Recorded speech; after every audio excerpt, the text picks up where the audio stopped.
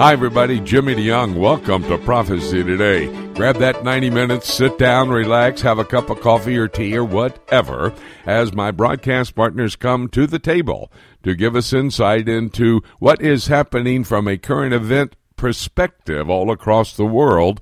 And then we'll talk about how these events are actually setting the stage for Bible prophecy to be fulfilled. I'm in temporary studios here in Iowa, Carrollton, Iowa, and we're here at the Grace Baptist Church. Looking forward to being with Pastor Dennis St. Lawrence, all of his fine people. We're going to have about 4 days of Bible prophecy. This is a great time to have a prophecy conference, and it's a great time of the year out here. The farmers are not quite into the field. They can all come in, and in fact, if you're in the listening area, can join us as well.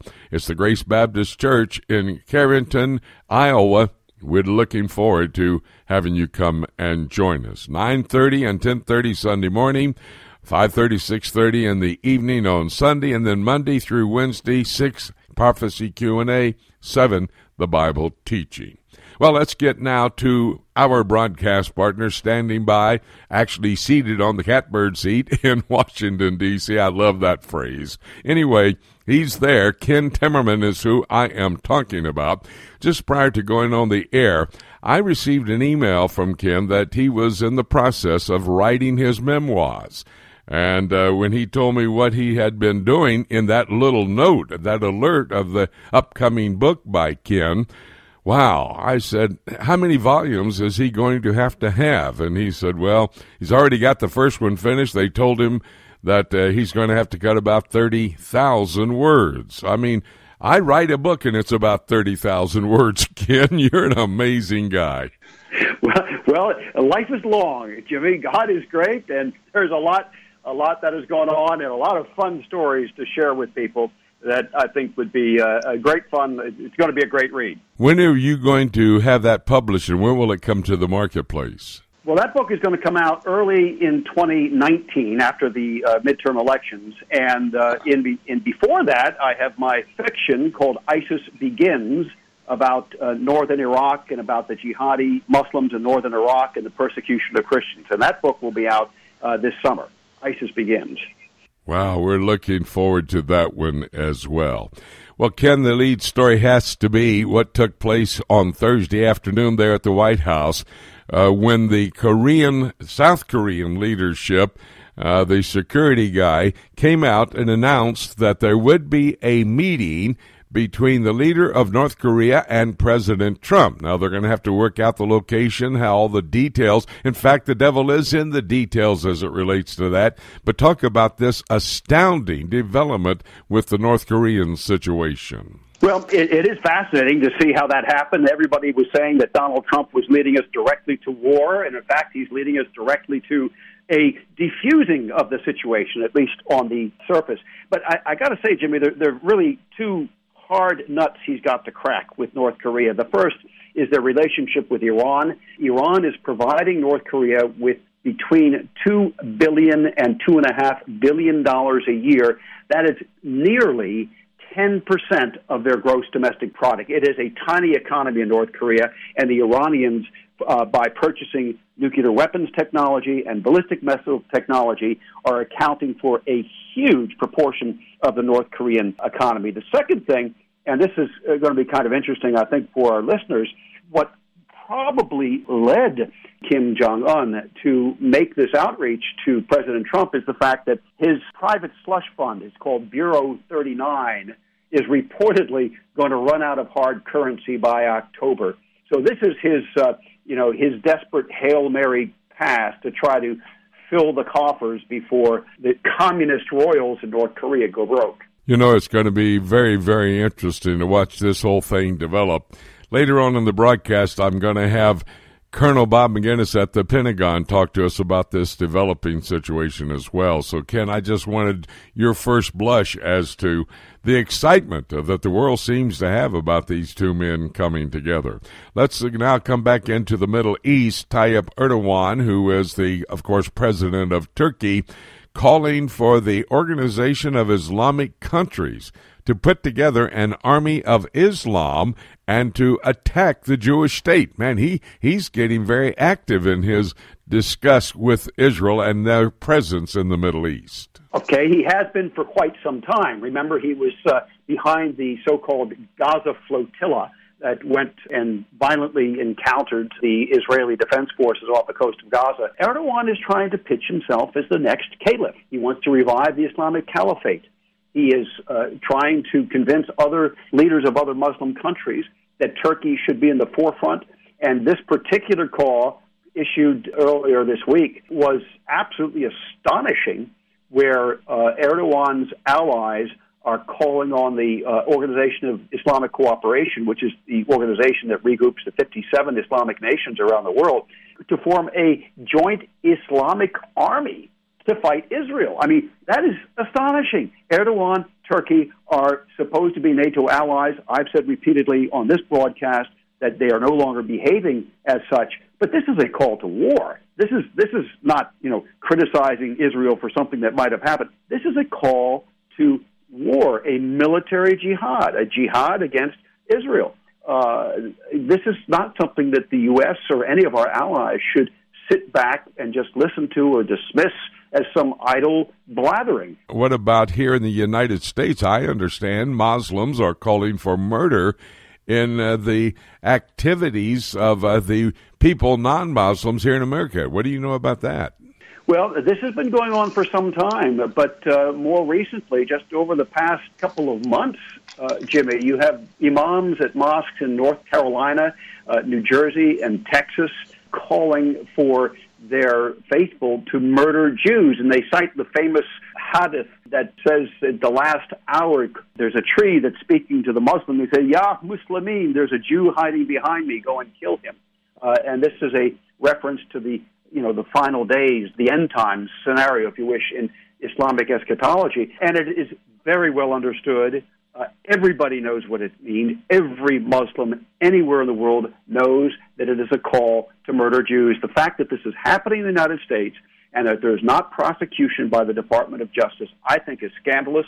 I hope that's going to change as Jeff Sessions, the Attorney General, finally gets his people into place. It's taken an awful long time because the Democrats in Congress, in the Senate, are stonewalling in these nominations, but they really need to prosecute imams like this. This is a call to anti-Semitic violence.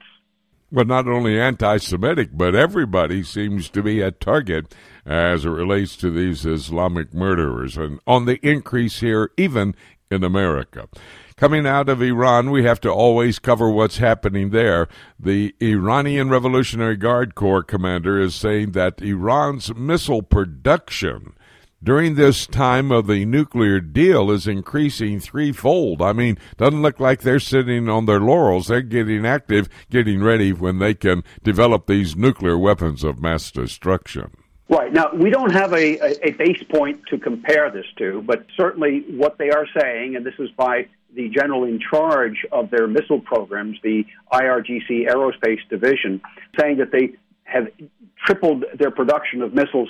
Look, you're right, Jimmy. The bottom line is, at the same time that they're getting sanctions relief, that they signed a nuclear deal with the United States under President Obama, the Iranians are ramping up their production of missiles, including nuclear-tipped missiles or missiles that can potentially carry a nuclear warhead to Israel and possibly even to the United States. That is unacceptable, and it's a huge challenge for the Trump administration, how to deal with this missile threat.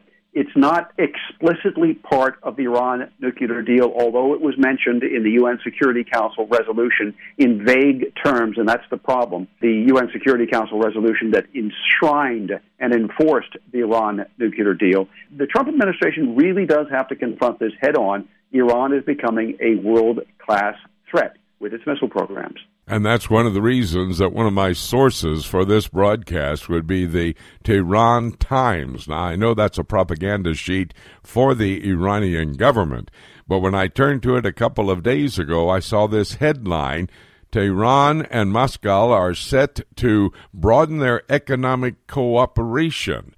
Economics is a part of politics. This does not look good for the rest of the world, does it?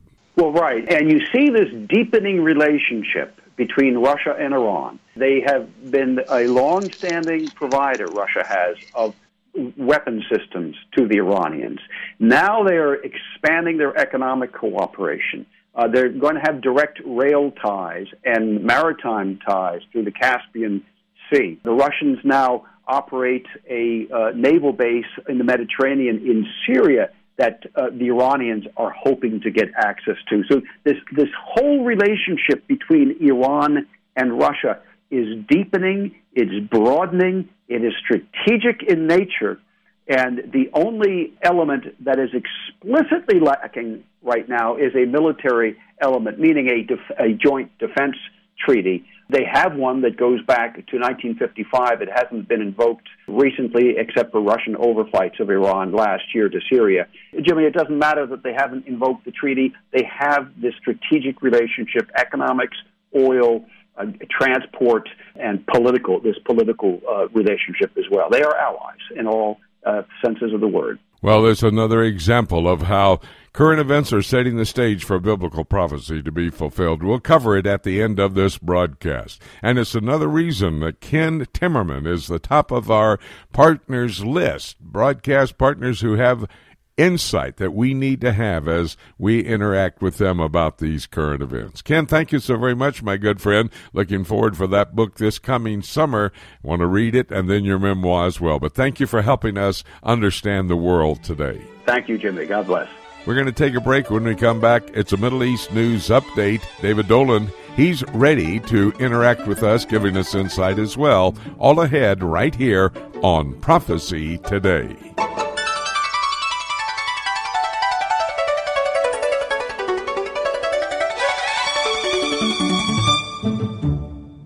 Prophecy Today is heard all across the USA on the Prophecy Today radio network, but also it is heard around the world through our website at prophecytoday.com. And Jay, there are many other features on our prophecytoday.com website, like daily news updated out of the Middle East as it pertains to what's happening prophetically. Special reports can be heard right on our website at prophecytoday.com. We have prophecy Q&A available for you. Questions asked in the past can be answered on the website if you just check it out and go to that particular spot. Prophecy Quiz is available, and parts of our Prophecy Today program, if you should miss any part of it, will be heard the next week right here at prophecytoday.com.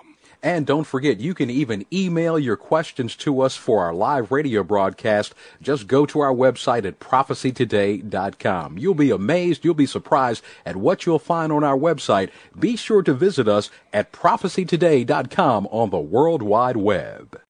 Have you ever wanted to know more about God's plan for the future? Have you ever tried to understand prophetic passages in God's Word, like, say, the book of Revelation, and been frustrated at not being able to figure it out? Dr. Jimmy DeYoung's latest CD series, Keys for Unlocking God's Plan for the Future, will help you gain the ability to understand where to start in your study of prophecy and allow you to read God's Word in a new and exciting way. Understanding God's prophetic Word will allow you to live a pure and productive life until Jesus returns for the church. Keys will help you gain the tools you need to understand the end-time events as foretold in God's Word. Dr. DeYoung lays out a systematic approach to Bible prophecy for those who want to know God's plan for the future. Tracks included are A Roadmap Through the End Times, The Jew in Jerusalem, Daniel and the Antichrist, Ezekiel and Messiah's Temple, and Revelation and Babylon. To order your copy of Dr. Jimmy DeYoung's Keys for Unlocking God's Plan for the Future, visit our website at prophecytoday.com. Welcome back to Prophecy Today. I'm Jimmy DeYoung. So glad you could join us for this 90 minutes.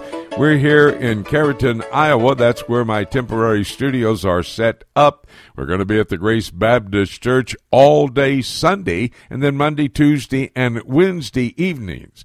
The pastor here, Dennis St. Lawrence, has invited everybody in the region. He invites you, if you're within listening distance, to come and join us for these conferences all day Sunday, starting at 9:30, 10:30, 5:30, and 6:30, and then Monday through Wednesday, 6 o'clock and 7 o'clock for the Q&A in the beginning session and the study of God's prophetic word at the second session. Love to have you come and join as we study Bible prophecy. Well, we're going to continue with our broadcast partners now. As I've already mentioned, David Dolan with the Middle East News Update, longtime journalist in the Middle East, and he has his hand on what's happening there. That's why we bring him to this broadcast table. David, the Prime Minister met with the President there at the White House, Prime Minister Netanyahu. They met together. They talked about a number of things, the Iranian nukes, the Middle East peace, the U.S. troops in Syria, what's happening, and even Prime Minister Netanyahu invited Donald Trump to come and join him for the inauguration of the U.S. Embassy on May the 14th there in Jerusalem. Very important meeting for the Prime Minister, was it not? Yes, and he's now become officially the most visited to Washington foreign leader. He's met with President Trump 5 times in just the first year and couple months of the new administration, so that's quite remarkable. Shows again how close the friendship is between the two men and, of course, the alliance between the two countries. Jimmy, this was especially important because of the developments in Syria and in the north that we've been discussing the past few weeks. Still high military tension there. This week, the report that the Russians are massing forces east of the Euphrates River in territory that the U.S. has basically controlled exclusively for the past couple years, and where most of the anti-Assad forces supported by America and others are located. This is a grave situation. Of course, we had the Iranian drone into the Golan. We had an Israeli aircraft shot down. We had Israel going in and destroying almost half of Syria's anti-missile ballistic systems right after that. So a lot going on, and it's very important that these two leaders would meet to discuss these pressing issues. But the warmth between them is obvious. They seem to really listen to each other.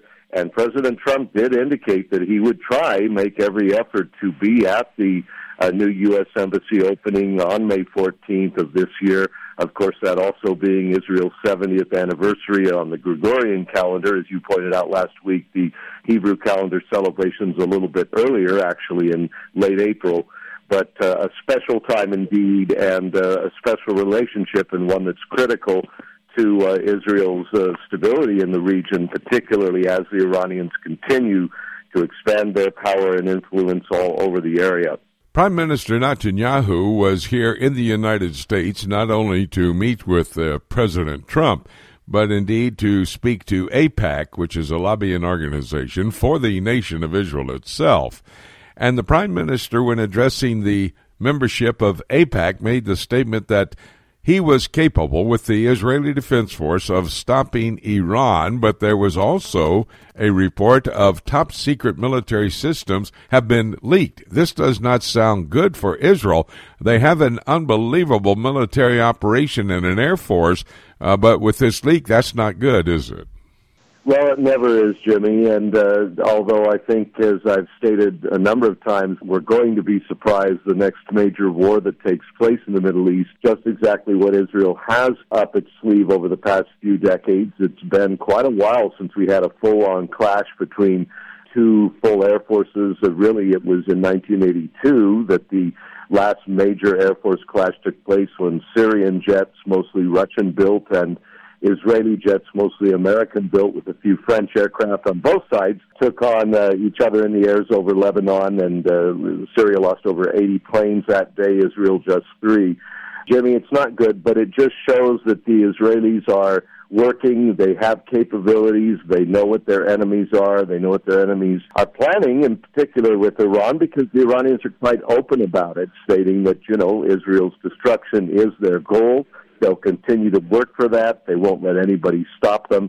But, Jimmy, the talk now in the last 24 hours, of course, is the president's agreement to meet with the North Korean dictator, Kim Jong-il, and this is just an amazing development that many are saying will isolate Iran now completely, because it's now the only country that the United States will be poking at, presuming, of course, that the talks with North Korea take place and that they produce any sort of results. And that's a great presumption, of course, that we don't know. But they're saying that politically it now isolates Iran as the only standout nuclear power that isn't willing to give up its full nuclear program.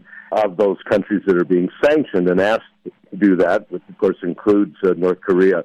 So we'll have to see how this plays upon the situation, but a serious situation, and certainly one that the President and the Prime Minister focused on, and of course Prime Minister Netanyahu in his speech focused on Iran as well, and again stated that the Israelis will simply not allow Iran to set up a base north of their country in Syria, and that these existing already bases will have to go, and Iran will have to pull its Revolutionary Guards out of there as part of any peace deal and not have any influence there. That's Israel's bottom line. Apparently, President Trump supports that. That will be any opening position if we do have reopened negotiations with Iran at some point. Meanwhile, while that conversation is going on between Prime Minister Netanyahu and President Trump, President Tayyip Erdogan in Turkey calling for the Army of Islam that would come out of the Organization of Islamic States across the world. I think there's 57 of them. A Army of Islam to form and attack Israel. Boy, that's not good information for the near future. No, Jimmy, while we're talking about what's going on inside of Syria proper and on the southern border and what Iran's doing, we have this other action in the north of Syria, a NATO ally, Turkey, invading the northwest corner of Syria. Of course, their excuse is to put the Kurds down that they believe are out to overthrow part of the Turkish land and take it over and put up Kurdistan in that area. So a very bad battle, and Erdogan has been a real piece of work to Jimmy. He's proving to be more and more every year an enemy of the West, an enemy of Israel, even though officially still a member of NATO. It's just a question in many people's minds when he will kick the U.S. out of the two major air bases that we operate out of in southern Turkey, when this alliance will be completely broken. In the meantime, as you say, he's positioning himself to be the new caliph. This idea of establishing an Islamic caliph throughout the Middle East is not a new one. Of course, it's an ancient one. It's existed for most of the past 2,000 years. We had a foretaste of it in the past couple of years in Syria and Iraq with Islamic State, the Islamic Al-Qaeda movement showing up.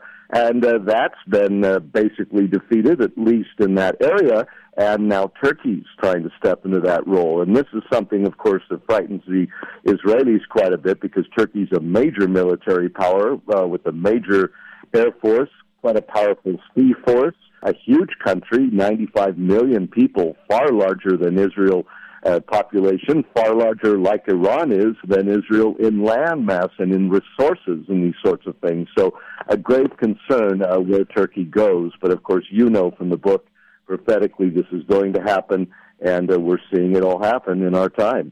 And David, that's the reason we always come to you for this great insight that you give us from your vast years of experience. Talk to me about what's going on inside of Israel. The Palestinian leaders are much concerned about Mahmoud Abbas, president of the Palestinian Authority. While he was in the United States, he had to have a special hospital visit. They're concerned about his health and the leadership of the Palestinian Authority. What do you know? Well, Jimmy, you know, he's been in power since 2006 when he was elected for just a few years, a 4-year term. It's now 2018, and he's still in power, and there's been no further election since then, even though he promises it all the time. He's an old man. He's in his 80s. He's been working really hard. He doesn't have much clout anymore.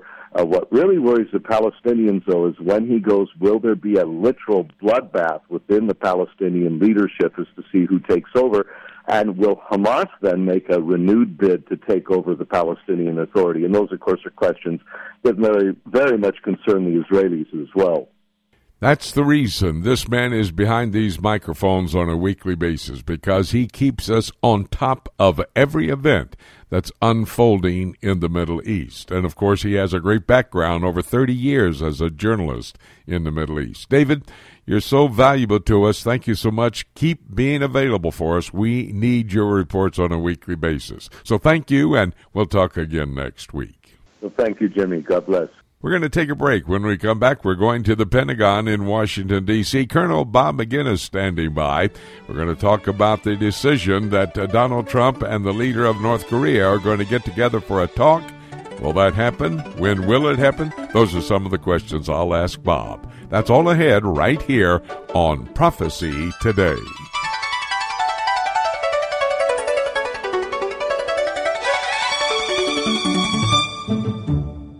How do you like your news? You know, Jimmy, folks are listening to the news every single day, but sometimes they're getting that liberal bent, and we want them to have a different look at the news. Jay, that's correct. I have listened to ABC, CBS, and NBC when I returned from Jerusalem back to the United States, having just witnessed a news event in the Middle East, and hear the commentators over here speaking something almost different. That's why I write the Until newsletter, and it takes the leading news stories of the month. I give the absolute truth behind all the details in those headlines, and then we look at it from a prophetic perspective. I want to give you the insight from God's Word as to how the political is setting the stage for the prophetic to be fulfilled. And Jay's going to give you the phone number how you can get your free copy of Until the Prophecy newsletter. Just give us a call at 8-PROPHECY-8. That's 877-674-3298. Welcome back to Prophecy Today. I'm Jimmy DeYoung. So glad you could join us at least for the first half hour. We move into the second half hour where we had a third half hour upcoming.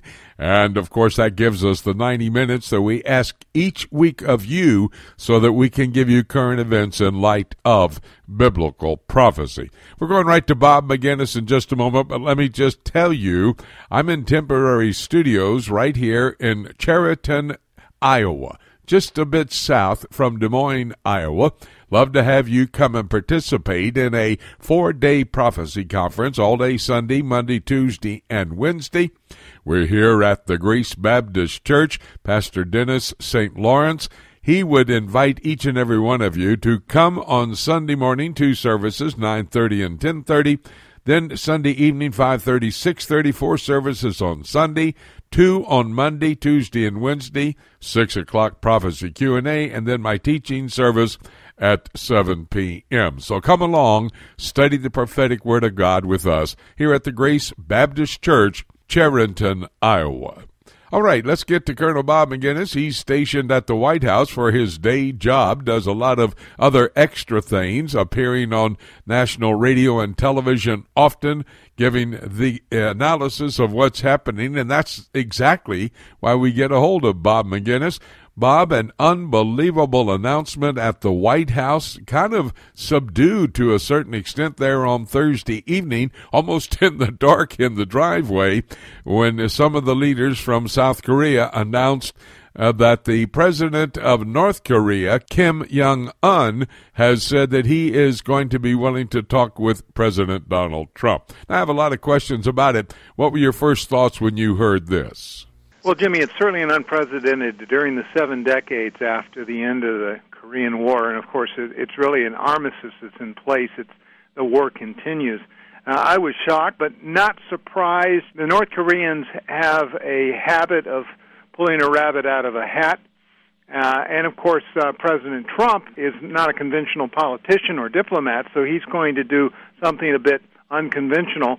And accepting the invitation is something that I would have expected from him. So the question I think that we all have is, what will come of this?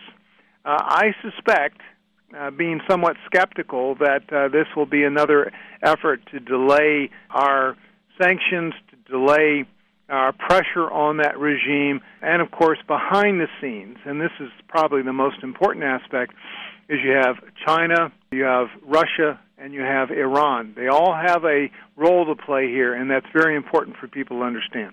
Well, I want to go into those thoughts as well, but some have said that really North Korea is about to go bankrupt, that people are starving to death, and that's somewhat what motivated this. At least he can come to the table, maybe have some of the sanctions lifted so he can feed his people. Any truth to that at all?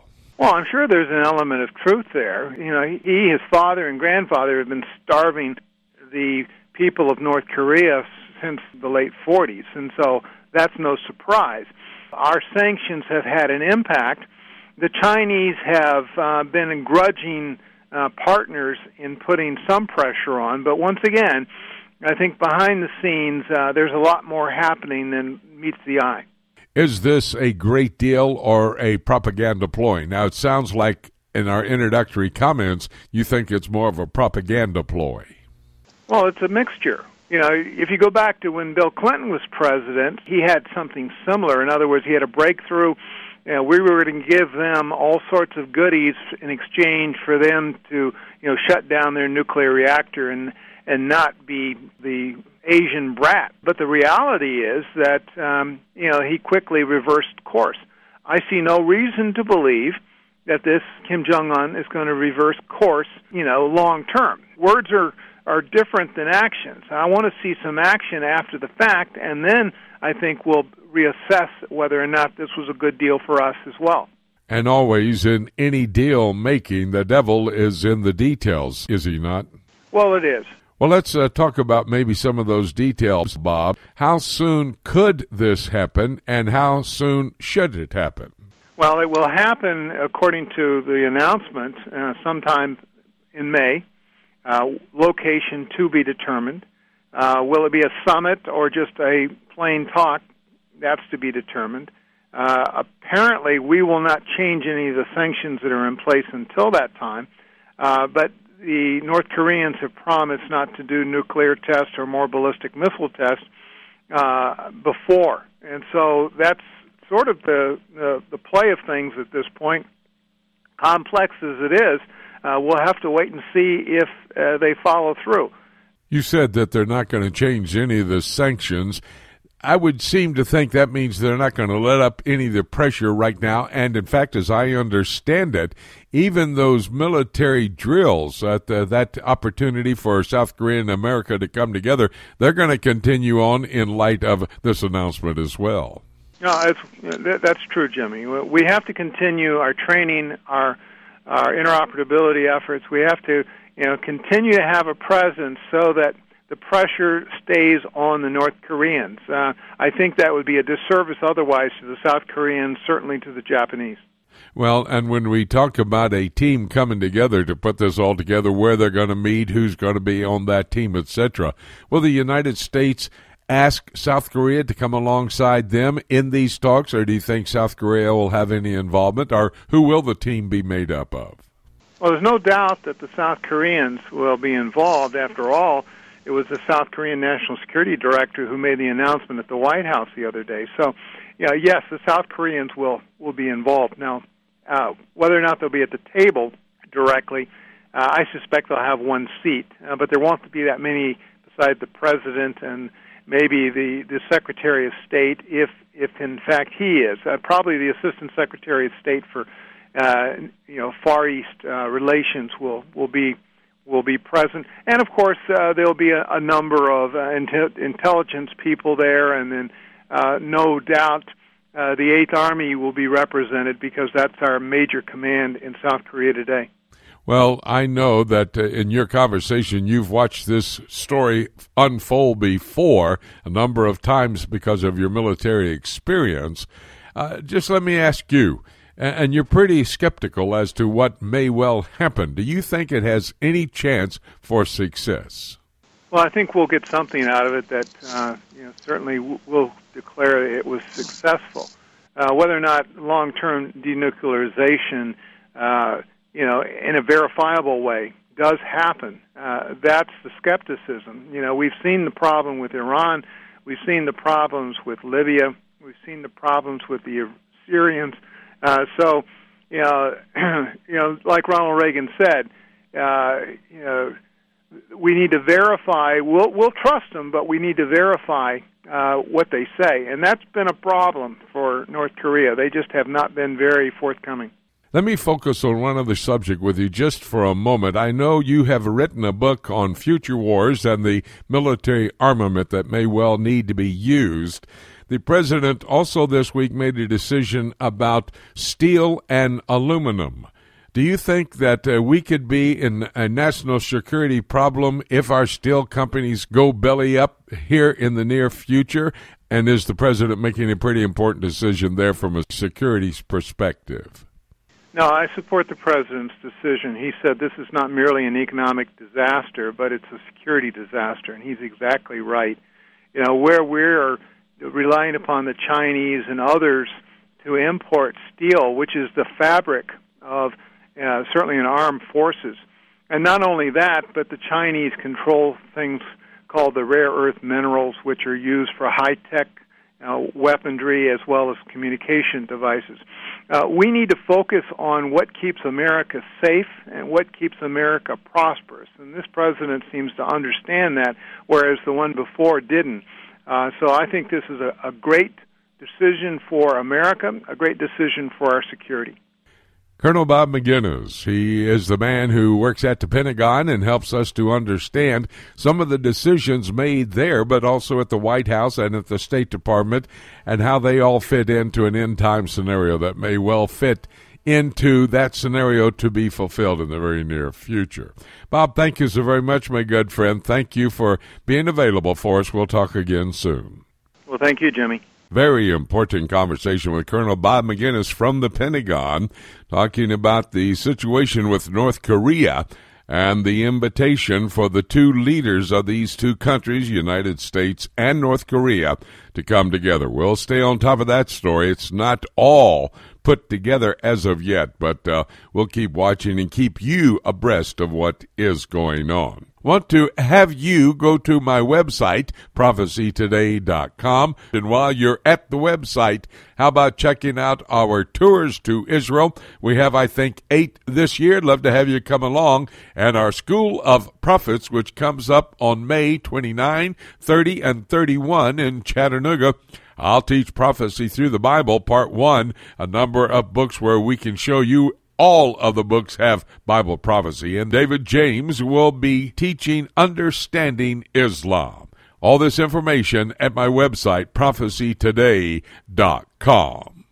Well, there's another important region of the world, not only the Far East and what's happening out there, but the area of the European Union, and the man who gives us insight into what is happening there, John Rood, number of years living in Brussels, Belgium, and very knowledgeable of what's happening. John, thank you for joining us today, and let me get right underway with the questions. I'd like to ask you about the massive U.S.-led artillery drills that are going on in Europe. This is a joint drill that's going on with the United States, European Union. What do you know about it? Well, there's been tensions with NATO and the European Union itself through the years. Of course, the European Union being so fragmented, one of their purposes is to have their own European army. Of course, they use a process which is always step by step. They never really come out and say it, but they sort of test the waters and then see what's acceptable and then begin a process. So the process began some time ago to form a European military committee, and lo and behold, they chose as the top general for that position a non-NATO general. So one time I spoke with a 2-star general, and he told me it was very strange. He says, for example, we're in Brussels on Tuesday for the NATO committee, and then we're there on Thursday for the European Union committee. It has nothing to do with each other. So because of this fragmentation, Russia has taken advantage of all these cracks and fissures, the instability of the European Union, and so they actually have been very expansionist these last years, we know, with Ukraine and some of the tensions that they formed in the Baltic countries. So therefore, there needs to be a response that's matching some of the Russian aggression. And so it's been built up larger than before.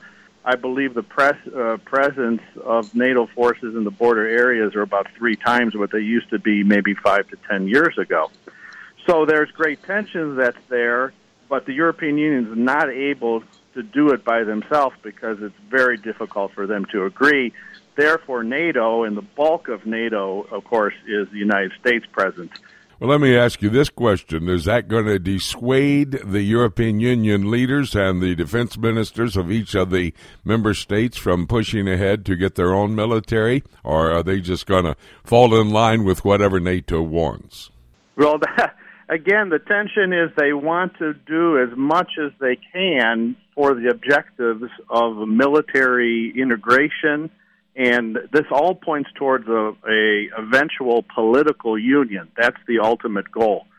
So when the European Union military structure was first formed, they introduced it as a rapid reaction force and say, we are not an army, there's big denial, we're not an army, we're a rapid reaction force. Well, I got out my NATO handbook and looked it up, and there were like 3 things of the definition of an army, and rapid reaction force was number 1. So it's always a step-by-step process. They won't back away from that, but they're willing to take time for their objectives. And, of course, the United States is doing the vast majority of the budgeting for the protection of Europe right now. News-wise, it's probably not recognized, but I believe between governments, they realize the great part that the United States is doing here. Talk to me about Sweden. I understand that the leaders of Sweden are refusing to investigate hundreds of acts of Muslim violence against Christian refugees in the country. Is that pretty much on target? Now, that's an interesting point. Of course, the Muslim presence in Europe has been growing exponentially. In fact, there's books, Eurabia, and showing the demographics that the majority of countries, Italy, so forth, would be a majority non-Italian in a matter of just a few decades. So there's a real tension. This is what has been the biggest issue for the German elections, for example. And in Sweden, the fact that there's been attacks against Christian refugees, particularly leaving Syria and Iraq, that are not being followed up or investigated, the government sort of sees them as particular factions. They feel what we experienced with Christian persecution in Belgium, the idea was, well, if we have to deal with persecution against the churches, then by that we are giving a legal precedent that we have to protect the Muslim interests, and they weren't interested to do that. So it could be sort of a standoffish approach to not be involved with sectarian issues in their eyes. It's very unfortunate because the people that are in this regard have actually left the Middle East because of persecution, and now they're receiving the same thing in Sweden. Norway, Sweden, as well, have great populations of Muslim refugees, and it's just going to be a tension that's going to keep growing. Well, that's what I was going to ask next. Is that going to continue to spread not only into Sweden and Norway, as you mentioned, but all across the European Union, all the member states, this increasing Muslim presence and population seems to be somewhat of a major problem, and it could well be in the future, could it not? Absolutely. In Brussels, of course, there is a neighborhood which is very close to the center of the city. It's almost a no-go zone for the police. They've identified a number of terrorists have lived in this area, and it's just continuing. The number one name for a baby boy born in Brussels, probably for the last 10 years, is Mohammed. So there is really a trend that's in place, and it's not reciprocal in any way. You'll see mosques in various cities, capital cities of Europe, and yet even the most temperate Muslim countries would not even permit the Christians to go and build a church. Morocco actually shut down all of the missionary presence, and they were probably the most lenient. This is a story that must be covered because it is a part of an end-time scenario. And when I talk with John, we always talk the political aspects of what's going on in the European Union, which, of course, is setting the stage for Bible prophecy to be fulfilled. John, thank you so very much. Great insight. Appreciate your capability to give us all your years of experience in understanding how this is all coming together for the end times. Thank you, my good friend. We'll talk again next week. Thank you, sir. Very, very important conversation with John Rood As we look at the European Union and what's happening in that part of the world, we need to keep you abreast of that. It's preparation for the revival of the Roman Empire. One of my greatest guests, in my opinion, I enjoy always talking to him, is my namesake, Dr. Don DeYoung. I don't know that we're related. Maybe somewhere down the line, I would hope and pray we are. He's a brilliant guy. He is head of the science department at Grace College in Winona Lake, Indiana, and we catch him. He has a cabin up in northern Indiana where he can go and write and pray and think and study the Word of God and walk in the woods, fish a little bit on the pond in front of him. Man, I am so grateful to you, Don, for letting us break into your solitude and have a few moments of conversation with you. Thank you, Jim. Glad to join you.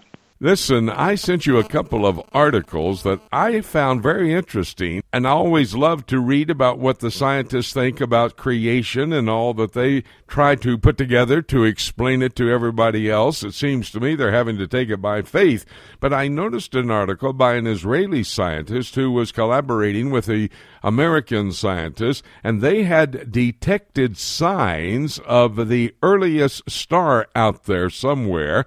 I think the article, if you'll remind me, I believe they said this would be something that came into existence about 180,000 years after the Big Bang. Well, they need a lot of time to get this, and I understand it was a radio signal that was picked up by an antenna, and they said the interesting thought was that it was about the volume of sound of a hummingbird that you would have to listen to during the time of a hurricane. Boy, everything they get seems to be by faith, not really by scientific fact.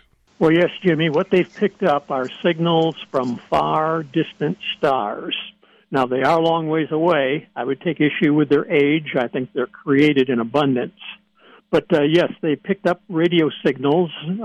That name just goes because of the wavelength and the energy of what they're listening to. And they're quite surprised at what they find. It turns out that these signals, there's a temperature connected with them, and the temperature is lower than expected.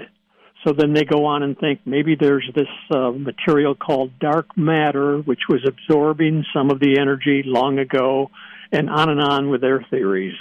Well, what is that dark matter? I mean, they have a theory about that as well. What is that all about? Well, they've come up with the idea of dark matter because they cannot explain the details of stars, their motions, or even the shape of the Milky Way. There may not even be such a thing, but it's just used as a filler for things that they can't understand. I think what's happening, Jimmy, is that at creation, God put in place stars, radiation, energy, all, both near and far. And so the whole system is consistent and it operates. And what some of these science folks are doing is taking this data and they are overlapping it with their own natural origin theories. And then that's where they get into trouble because they can't explain, because creation was supernatural. It was beyond what science can explain. I'm sure you probably recognize the same as I when we read these articles that scientists seem to be saying, well, it seems like it maybe could be, this is a possibility, etc. Again, let me just emphasize what I have already mentioned. These scientists are taking this by faith as we take by faith God's account of creation. Is that not correct? Well, exactly. Either faith in a Big Bang and a spontaneous origin, which really leads to nowhere, or faith in the God of creation who even told us how it happened in the Scripture. When I also read another article about Jupiter, which is, I believe, the largest planet we have in our solar system, there's a probe going on right now, the Juno mission, and they have this aircraft, spacecraft, I better say it that way, who is actually going to be driven right into the planet itself at the end of its mission. All kinds of new discoveries. Amazing. Was it not what they're discovering about this largest planet in our solar system? Yes, Jupiter is the largest planet of all. And after 7 years, this Juno probe has reached it just in recent months. The pictures that they are returning to the Earth, by way of waves are amazing, showing the weather activity going on Jupiter. Swirls of gas, actually hurricanes the size of our whole country. And winds 400 miles per hour, greater than anything on Earth. And this churning motion of Jupiter's atmosphere seems to be thousands of miles deep into its structure. So there's lots of energy, lots of just dynamic motion going on. And some of these pictures are even showing these swirls, just probably due to the physics behind them, are gathering into shapes. At one pole, there are like 6 hurricanes in kind of a hexagon. At the South Pole, it's a different kind of category. So it's all very complex, of course, following the laws that God has established, even if we don't understand them very well. I knew that from high school and college, I knew that Jupiter was the largest planet. I did not realize that it's about 1,300 times larger than Earth. In other words, you could take Earth, the planet of Earth we live on, and put 1,300 of them in Jupiter. But here's my question. Where did the planets come from? I know on the 4th day, God created the lesser light and the stronger light, the sun and the moon. Talk to me about planets and help us to understand when they came into God's plan of creation. Well, I would suggest, Jimmy, that all the planets also appeared supernaturally on day number 4. Of course, Genesis 1:16 mentions the sun, moon, and stars. And really the word star is a light in the sky, so certainly the stars were made. But I would also include there the planets, the comets, the asteroids, all the other physical objects that were put in space. To me, day 4 is when the heavens are filled. And that is a time that God tells us, and not too many words to help us relate. Not hundreds and millions and billions of years did it take the Lord to do this. This was a supernatural event that happened, right, Don? Well, yes, and it's really a wonderful understatement where Scripture says, and God made the stars also. After all, that's, 99% of creation and the work of God's fingers casting them into the sky. Might mention, Jimmy, that mysteries continue on Jupiter. It seems to have a strong magnetic field. We don't understand it. It has colors on the surface, orange and reddish gases, and we don't know what those are either. Every planet seems to be unique and different, just part of God's artwork. But, of course, planet Earth is special, made it possible for us to live here for our well-being. You see why I enjoy talking with Don DeYoung. Man, he is so knowledgeable. He's an astronomer as well, and he's written several books on it. You want to check him out, Amazon.com. But Don is available for us so we can help you understand his creative activities because, listen, Jesus said, I am the Alpha and the Omega, beginning and end. He was the creator, and he has all of prophecy set in place, and we look at his creation, understanding he supernaturally brought it all together, and he's going to do the exact same thing in the end of times as well. Don, have a great time in your cabin there, and thank you for being available for us. I appreciate it so much. We'll talk again down the line. Thank you, Jimmy. Till next time. We're going to take a break right now. When we come back, David James is standing by. Do you know it was preachers who started institutions, educational institutions like Harvard and Princeton and Yale? Well, what has happened? Have they abandoned God? And is that happening even in evangelical circles as well? You don't want to miss that conversation with David James. It's all ahead right here on Prophecy Today.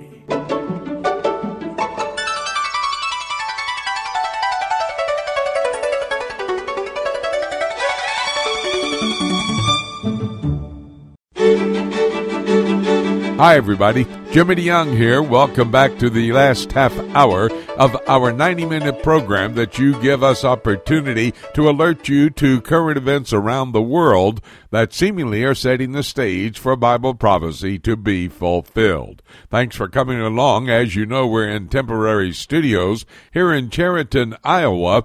We're going to be here for all day Sunday, Monday, Tuesday, and Wednesday, a prophecy conference at the Grace Baptist Church. Come and join us as we study study the prophetic Word of God. Want to have you go to my website, prophecytoday.com. Go to the home page. There I have a poll question. Would love for you to answer it. Here's the poll question on the left-hand column. If you will scroll down, you'll find it. Since North Korea is included in the prophetic phrase, the kings of the East, found in Revelation chapter 16 and verse 12, could the announced talks between President Trump and North Korean President Kim Jong-un be helping to set the stage for that prophecy to be fulfilled? Answer the poll question. We'd appreciate it very much. And while you're at the website, how about checking out our tours to Israel? We have, I think, 8 this year. Love to have you come along. And our School of Prophets, which comes up on May 29, 30, and 31 in Chattanooga. I'll teach Prophecy Through the Bible, Part 1, a number of books where we can show you all of the books have Bible prophecy, and David James will be teaching Understanding Islam. All this information at my website, prophecytoday.com. We now bring to these microphones David James. We're going to focus on an issue that the church needs to have a biblical understanding of. We Christians, in order to have the proper daily walk, must allow the Word of God to dictate how we do take that walk. And that's why David and I come together on a weekly basis for these conversations. Hope you can continue to eavesdrop on them. The topic this week, Christian Post article, that's a magazine, says that Harvard has abandoned God, and the danger of decline in Christian institutions over time is an absolute in our world today. So we're going to talk with David about that in a moment. But David, we catch you just about go out the door on your way up to Word of Life Canada for another week of teaching. That's going to be exciting. You're probably going to be cold up there. Make sure you take some warm clothing. Yeah, I'm sure it's going to be cold. I'm in central Indiana, and it's cold enough here. And for the third time, I'll be teaching God's Plan Through the Ages. Of course, I love to teach, and it's a great opportunity to have this kind of an impact in young people's lives as they prepare for their future lives in ministry. And I'm pretty sure that you must have this course down pretty well. Well, this week, Christian Post, a magazine, published an article noting that Harvard, the major school in all of the United States, Harvard has completely abandoned its historic roots in Christianity. Talk to me about that. Well, that's right. The full title of the article is Harvard has abandoned God and its Christian principles. And down about the third paragraph into the article, let me just quote this for you to give our listeners a sense of what we're talking about. The article says, this mask, in other words, the mask of Christianity, or that they had any connection to Christianity, this mask fell off in dramatic fashion last month when Harvard's Office of Student Life placed the university's largest Christian student group, Harvard College Faith and Action, that's HCFA, on a 1-year administrative probation for asking one of its leaders to step down for having a lesbian relationship. And then it goes on to say a few days later, the college demanded that this organization disaffiliate with its parent organization, the Christian Union, whose statement of ethics includes the reaffirmation that sex belongs only in the context of marriage between a man and a woman. And so we're looking at roughly 300 years or so, 250 to 300 years after the founding of Harvard, and certainly the original founders could never have imagined that the school that they established would have departed to this degree from the Christian faith. Harvard's history is basically the same as many other Ivy League schools, all of which have moved away from their original purposes and the vision of their founders, has it not? Well, that's true. And, my guess is that the current generation, even the last couple of generations, but certainly the millennials and those in the previous generation, really would have no idea. If they don't know the history of these Ivy League schools like Harvard and Yale and Princeton and some others, that their original purpose was actually to prepare and train ministers in the new world, in this new country country that was founded here on this continent. They were established, breaking away from the Church of England, and a lot of people escaped and left both Great Britain and as well as the European continent to come to this world to be able to experience and practice religious freedom, but it wasn't intended to be a departure from the Word of God. Rather, quite on the contrary, the opportunity to teach and train young men to be ministers and missionaries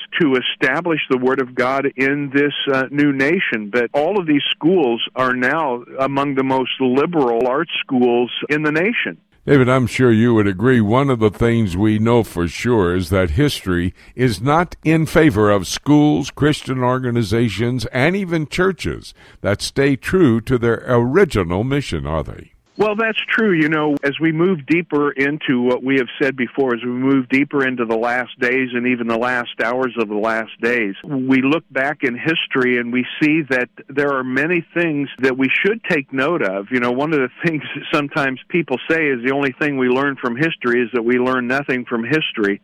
And what we frequently see is that the organizations, even Bible institutes, Bible colleges, Christian universities, seminaries even move further away from the vision of their founders, and even changing doctrinal statements, hiring faculty and staff to teach students who don't really adhere to biblical principles. It's actually, you know, it's more of an evolution. It's an eroding away. It doesn't happen just in a moment of time. It's generally a process that happens over a period of years and even decades.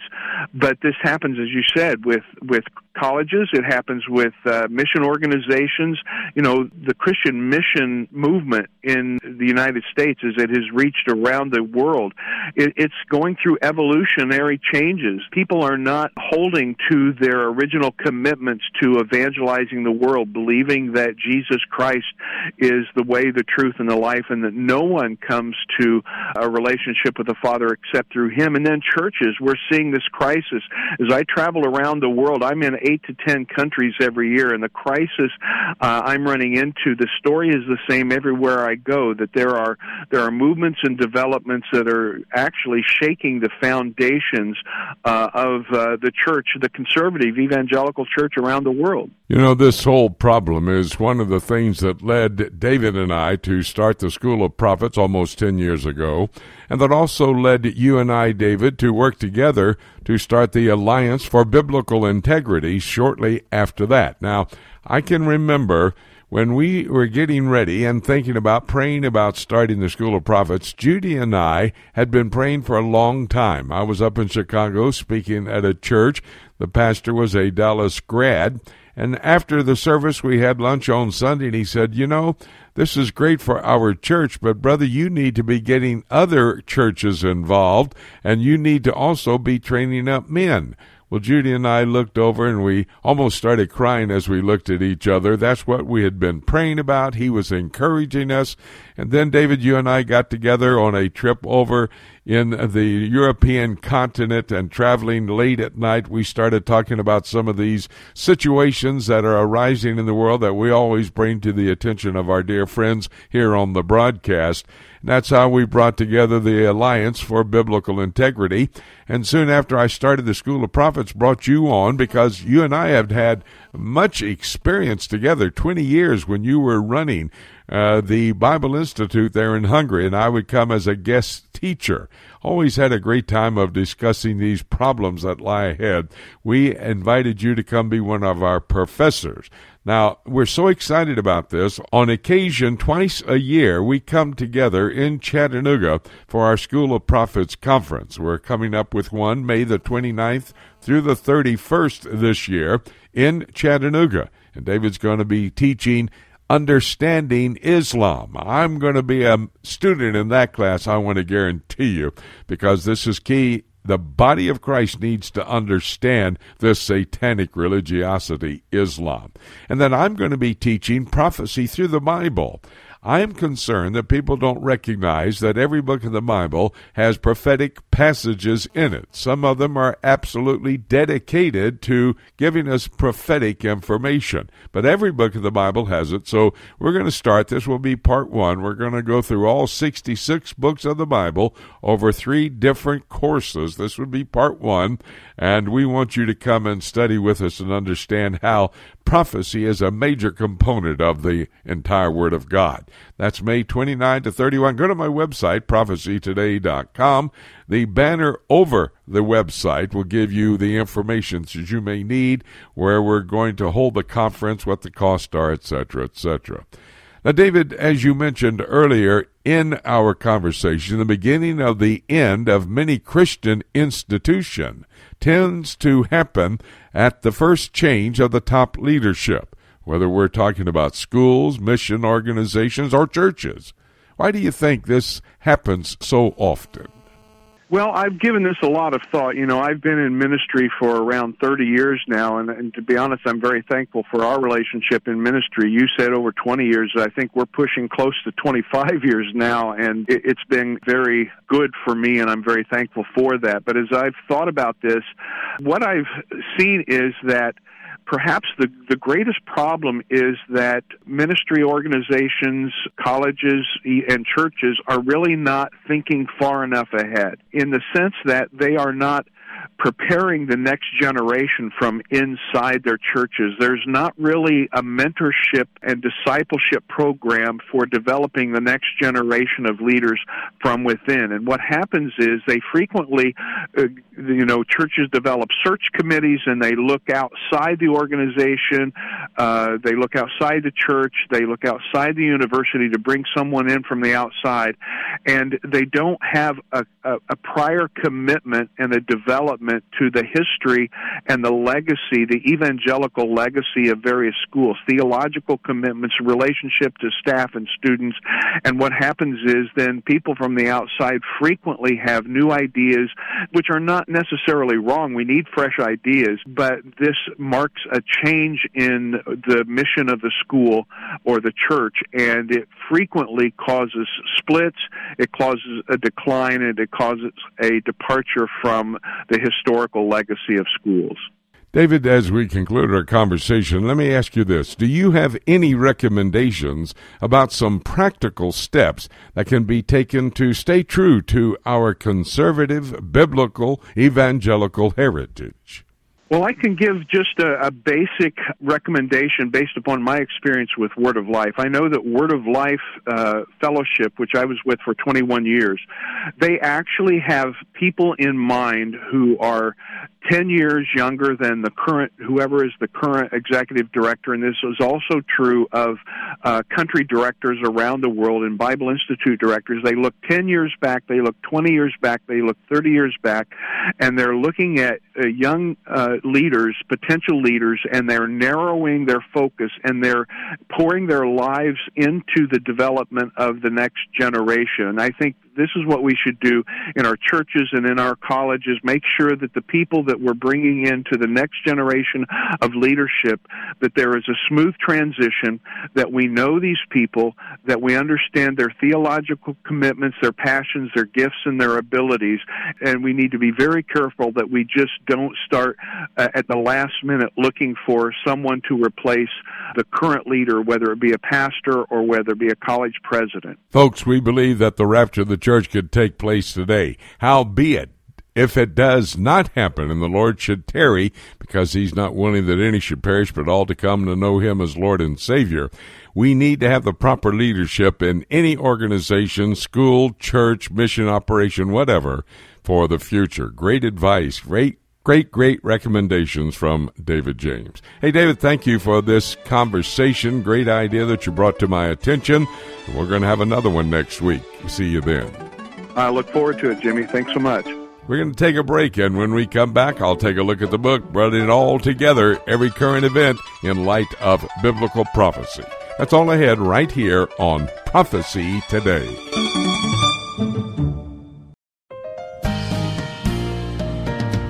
Hey everyone, this is Dave James with the Alliance for Biblical Integrity.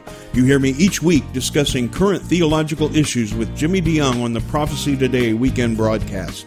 We founded the Alliance for Biblical Integrity because we saw a need for an apologetics and discernment ministry that would be an important resource for local churches, schools, and ministry organizations that face ever-changing theological challenges in today's world. I teach many different courses and seminars in the United States and around the world and can tailor the seminars for Sunday schools, Bible studies, and church services, and the courses for weekend conferences of 6 to 10 hours. For more information, you can go to the ABI website at biblicalintegrity.org. That's one word, biblicalintegrity.org, and click on Courses and Seminars on the main menu. You can also contact me personally through the contact page on the ABI website. I look forward to hearing from you. The book of Revelation is God's final word to man and the timeline of the last days revealed to the Christians. This symbolism-filled example of apocalyptic literature can be difficult to understand, especially when simply reading it from beginning to end. Dr. Jimmy DeYoung's latest book, Revelation, A Chronology, takes a walk through the prophetic book of Revelation in the order that the events will take place, chronologically, sharing insights into its true meaning and doing so in an easy-to-understand and practical way. If you have difficulty understanding the book of Revelation, get your copy of Revelation, A Chronology, and let Dr. Jimmy DeYoung aid you in your understanding of this profound end-times prophecy book that God has preserved in His Scriptures for Christians in the last days. To order your copy of Jimmy DeYoung's Revelation, A Chronology, call us toll-free at 877-674-3298 or visit our website at prophecytoday.com. It's time here on Prophecy Today Weekend for us to take a look at the book. We had our broadcast partners selected to give you the details behind all the headlines we discussed on the broadcast today. They came to this broadcast table with information that is so key as we try to understand the prophetic scenario that's found in God's Word. You know, every day, a world leader here or there or someplace in this world will make a decision, and thus current events will unfold. That's how we keep abreast of what God's time frame is as we look at His prophetic truth and the Word of God helping us to recognize how He is setting the stage for all of these things to come to pass. Each of my broadcast partners had great reports, information that would help you better understand the prophetic scenario that's found in God's Word and how the end times will unfold. If you did miss any of the conversations, you can go to my website, prophecytoday.com, go to Prophecy Today Radio Network, PTRN, and you can listen to all the conversations, maybe because you missed one, maybe because you need more information. Again, that location, prophecytoday.com, PTRN, Prophecy Today Radio Network. Well, today we spoke with our broadcast partners, and I want to rehearse what they had to say and then give you a couple of scripture verses that will give you the prophetic perspective on the news this week. Ken Timmerman on the Catbird Seat in Washington, D.C. We talked about Tayyip Erdogan, who is the president of Turkey. He's calling for an army of Islam. He addressed the Organization of Islamic Nations, and he said, we need an army of Islam, an Islamic army, to attack the Jewish state of Israel. Now, he was very bold about it. He came out and said, we will attack Israel. This scenario is found in Ezekiel chapter 38, along with Psalm 83 and Daniel chapter 11. It's referred to as the alignment of nations that in the first 6 months of the tribulation period will try to destroy the Jewish state. Ezekiel chapter 38 mentions Russia, that's referred to as Magog in the passage, and verses 2 and 6 talk about Meshech, Tubal, Gomer, and Togarmah, that would be Turkey. Verse 5 talks about Iran when it mentions Persia, which helps you to understand all the players that are preparing to align themselves and come against the Jewish state of Israel. David Dolan gave us his Middle East news update. We talked about the President Trump and Prime Minister Netanyahu meeting at the White House. This was, by the way, the 5th meeting between these two world leaders in the White House, giving significance to the reality that the most powerful man in the world, President Trump, wants to get counsel on the Middle East, his advice, the advice coming from the Prime Minister of Israel as to how the United States will deal with this Middle Eastern situation. The Prime Minister invited Donald Trump to be at the inauguration of the American Embassy in Jerusalem on May the 14th. That's the birthday for the Jewish state of Israel. They also discussed Iran. Remember, Iran is Israel's number one enemy, and they are mentioned, as I told you just a moment ago, in Ezekiel chapter 38 and verse 5, when it refers to Persia. Syria is in the prophetic scriptures. They would be found in Daniel chapter 11 and verse 40. You studied before in chapter 11 to determine that is correct. And Syria will be the one who makes the first move to go against the Jewish state of Israel. Boy, that stage is set, ready to be fulfilled at any moment.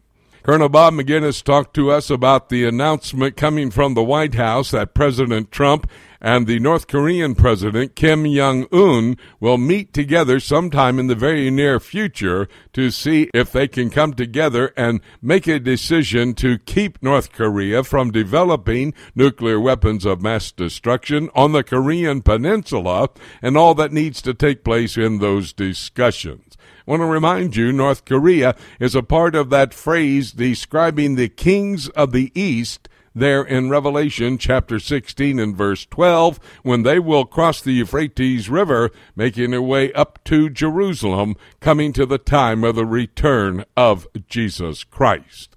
John Rood is the man who reports on the European Union for us. He does an excellent job, brand new broadcast partner here on Prophecy Today Weekend. We talked about the U.S.-European military drills that are going on in alliance with NATO, but at the same time we talked about the European Union member states wanting to set aside NATO and have their own military operation. When you study Daniel chapter 7, verses 7 and 8, and that same chapter in Daniel, verses 23 and 24, you see there will be a revived Roman Empire that comes to power in the last days, and this military operation in the European Union does fit into that scenario. And then Don DeYoung, we talked about the stars and the planets and the fact that there is a signal from the first stars. Well, all of the stars were created at the same time. That's on the 4th day of creation, Genesis chapter 1. In fact, Don helped us to understand that's when planets like Jupiter come into existence. In the Jupiter probe, we've come to understand many, many things we did not have an understanding of about this, the largest planet in our galaxy. You know, you could fill Jupiter with 13 planets the size of our Earth. Don brought this to our attention. You must remember, of course, Jesus, Revelation chapter 1, is the Alpha and Omega, the beginning, the creator, and the focus of the end times as well. David James and I had a great conversation. We talked about that God seems to have left Harvard, Princeton, and Yale. Well, those are only 3 of the examples we discussed, but the reality is God has not left them. These schools of higher learning that were established for the purpose of training up men to preach, they have left God. Well, we discussed how this is a trend that happens even today in some of the schools that were brought into existence for the purpose of training up people to be involved in ministry. Well, everything that we've talked about so far on the broadcast has given us information about current events that we can almost be assured are setting the stage for Bible prophecy to be fulfilled. Let me remind you, the next event on God's calendar of prophetic events is the rapture. That rapture could happen at any moment. And having said that, nothing left for me to say except let's keep looking up until. Thank you so much for joining us today. This is Jay Johnson inviting you to join us again next week for more of Prophecy Today.